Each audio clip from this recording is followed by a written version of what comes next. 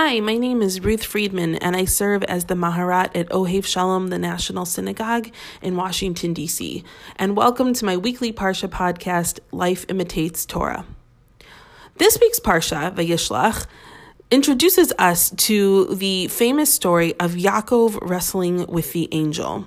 Now, the story it serves as a break in a larger story about Yaakov and his entire family returning to his father's land. And as part of that, Yaakov has to send messengers to his brother Esav and say, hey, my family and I are coming.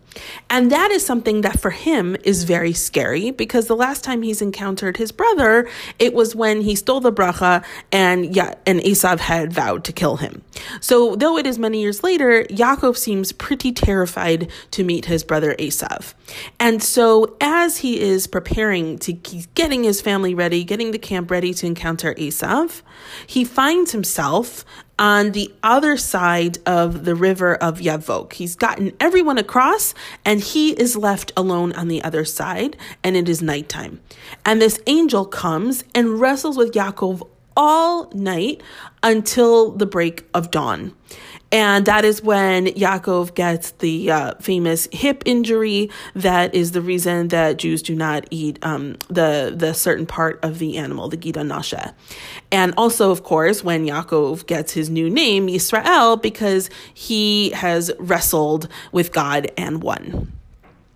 So, what is this scene really doing here? Without it, the story would still make sense. So what is it contributing to this conversation? I wanted to look at two different opinions of how they understand the story. First is the Radak, and then also the Rashbam. So first, let's look at the Radak. And what I just want to note that both of these commentaries have in common is that they are addressing Yaakov's fear of Esav. So the Radak says that, first of all, that Yaakov ends up alone on the other side of the Yavok because he went back after he schlepped everyone across. He goes back to make sure that they hadn't forgotten anything. And then this angel comes and wrestles with Yaakov all night. So why does this happen? He says, well, yes, Yaakov was really afraid of his brother Esav. And the Radak does not like Esav. He sees Esav as being evil and as representing evil, etc. And so yes, Yaakov is afraid of him, so this angel comes to wrestle with him to send Yaakov a message. And the message is that, Yaakov, you are going to encounter evil over the course of your lifetime, and also your people will encounter evil forces in the course of our time as a people. And even though we might wrestle with them, and it will be scary, we, at the end of the day, will always power through. Our enemies will never be able to overpower us. There will be struggles in the time of darkness, but at the end of the day, we will always prevail. Just like when the light comes in the morning, it represents that ultimately at the end of the day, Yaakov will always be strongest, and we will never be taken down by our enemies. So this is a way of giving Yaakov a message that gives him chizuk, that gives him reinforcement, that gives him strength before encountering his brother. Don't forget, God says, you are always going to win. And then the injury, he presents two possibilities. The first is that the injury represents that although we will win, we may get injured in the process, right? We're not going to glorify this. We're not going to say that life is always going to be easy as a Jew. We may sustain serious injuries, which is a message tragically that we know all too well this week. But we will always ultimately, at the end of the day, prevail. Now, the second reason that he offers for this injury is he says it's also a bit of a punishment to Yaakov. Why? Because Yaakov really shouldn't have been quite as afraid as he was. Yaakov should have had, if he had like complete, really full faith in God, Yaakov would not have been as afraid of Esav as he actually was. We see Yaakov sending him messages, Yaakov acting in a self-deprecating way, Yaakov bowing down to Esav. And the Radak says, really, Yaakov, he should have had more faith in God that God would fully protect him. But he didn't. And so this injury is kind of like a reminder, a little bit of a punishment for Yaakov that he could have believed in God more. He could have trusted in God more. Okay, so that's the Radak. Now I want to shift to the Rashbam. Now the Rashbam's commentary begins with also his understanding of how Yaakov ended up alone on the other side of the Yavok. Now he says Yaakov is not alone because he went back to make sure they didn't forget anything. Yaakov is alone because he was so afraid of Esav, just like the Radak says he was afraid of Esav, but he's so alone that he was actually preparing to run away in the middle of the night. Now, that may have been alone, run away, or may have been with his family, the second camp, leaving the first camp to encounter Esav but guess be decimated by them. And so why does this angel come? This angel doesn't come, like the Radak says, to serve as chizuk, to build Yaakov's confidence up and remind him. No, this angel comes, if anything, really the opposite. The angel comes to wrestle with Yaakov all night to keep him to stay put. That this angel was there basically to stall, to wrestle with Yaakov all night so that Yaakov couldn't go anywhere. And that why does the angel leave at dawn? Because at that point, it's light out. Yaakov can't flee in the middle of the night anymore. People will be able to see him.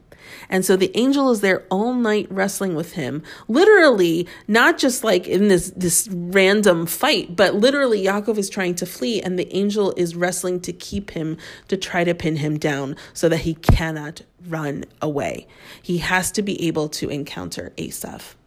Now, if you read the Rashbam carefully, you see that he says Yaakov had to encounter Esav, and Yaakov had to believe that Esav wouldn't hurt him. And that's where Yaakov sort of got this wrong, that he failed in believing that he thought that Esav would actually hurt him.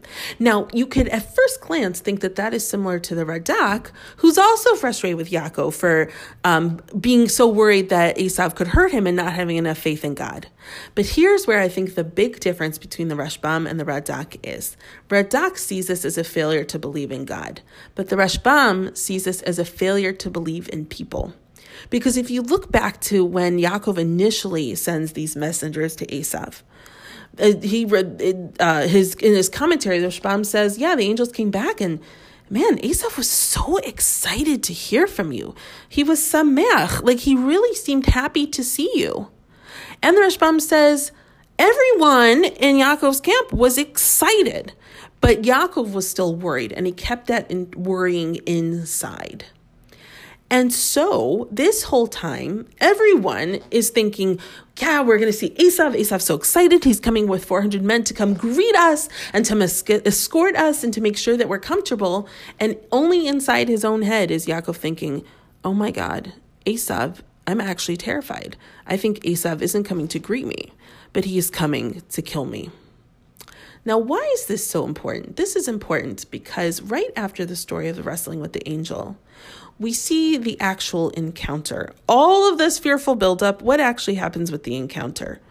Yaakov and Esav see each other, they embrace, they weep, and then they have this beautiful conversation where Esav says, wow, this is your family, and they're sort of doing this it's the formality, but they're catching up a little bit. And Esav says, hey, can you please come stay with me for a little while, come visit. And Yaakov clearly is thinking, no way, I don't want to do that, and he's really hesitant, and he's trying to make excuses, just like we've all at some point in our life made excuses when we don't want to go somewhere. And finally, Yaakov sees Esav's not going to relent. So he says, you know what, Esav, how about you go ahead? We're so slow. We've got the kids. We've got the animals. We'll take forever. You go ahead and we'll come and meet you. And so Esav says, okay, that sounds like a good plan. And he turns around and he and his camp, they leave and they go on thinking that Yaakov is coming right behind them. But that doesn't actually happen. The text tells us that then Yaakov doesn't go to meet Esav, and instead he journeys to Sukkot. And that is the end of Yaakov and Esav's relationship. Now, if you think about this whole thing through the lens of the Radak, then this is actually a really happy moment, because it's the moment where Yaakov overcomes his fear of Esav, has full faith in God, and says, you know what? I'm not going to go meet Esav. I'm going to go and do my own thing. I'm going to Sukkot. Now, whether that's a sign of fear or a sign of triumph and saying, I don't need to worry, we could debate. But either way, I think the Radak would be happy with how this ended, because it ends with Yaakov going on to do his own thing and not worrying about what Esav is going to think. But if you're the Rashbam, you read this, you see this conclusion, and you see it as, I think, a real tragedy. That Everyone, Esav included, was excited for this reunion, except for Yaakov. That to the point where God had to come pin Yaakov down all night so he wouldn't run away. And even though the angel came and prevented him from running away, Yaakov still wasn't convinced by this encounter with Esav. Esav was totally excited to see him, but Yaakov wasn't convinced. Yaakov was still terrified. So terrified, in fact, that he still ran away and never met up with Esav. And so for the Rashbam, this is actually, I think, a tragic moment. It's a moment of failure on Esav's part. Moment of failure on Yaakov's part. To be able to believe that people can actually change. He's so afraid of the past, he's so afraid of their younger years, that he cannot allow himself to say maybe Esav has actually moved on. Yaakov has not moved on. He's still stuck in his fear, to the point where it cost him an entire relationship with his brother, and in fact led to a relationship with Seir and Edom that would remain adversarial for the rest of the history of the Jewish people and of the people of Edom.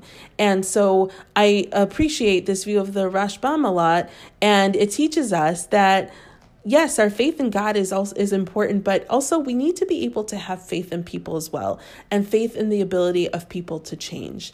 And one of Yaakov's shortcomings in his own life was that he wasn't really able to internalize that, but that we shouldn't see that as a good thing. We should see that as a shortcoming, and that we should always work on ourselves to really believe in people, to believe in the positive parts of people, and to believe that people can change. Shabbat Shalom.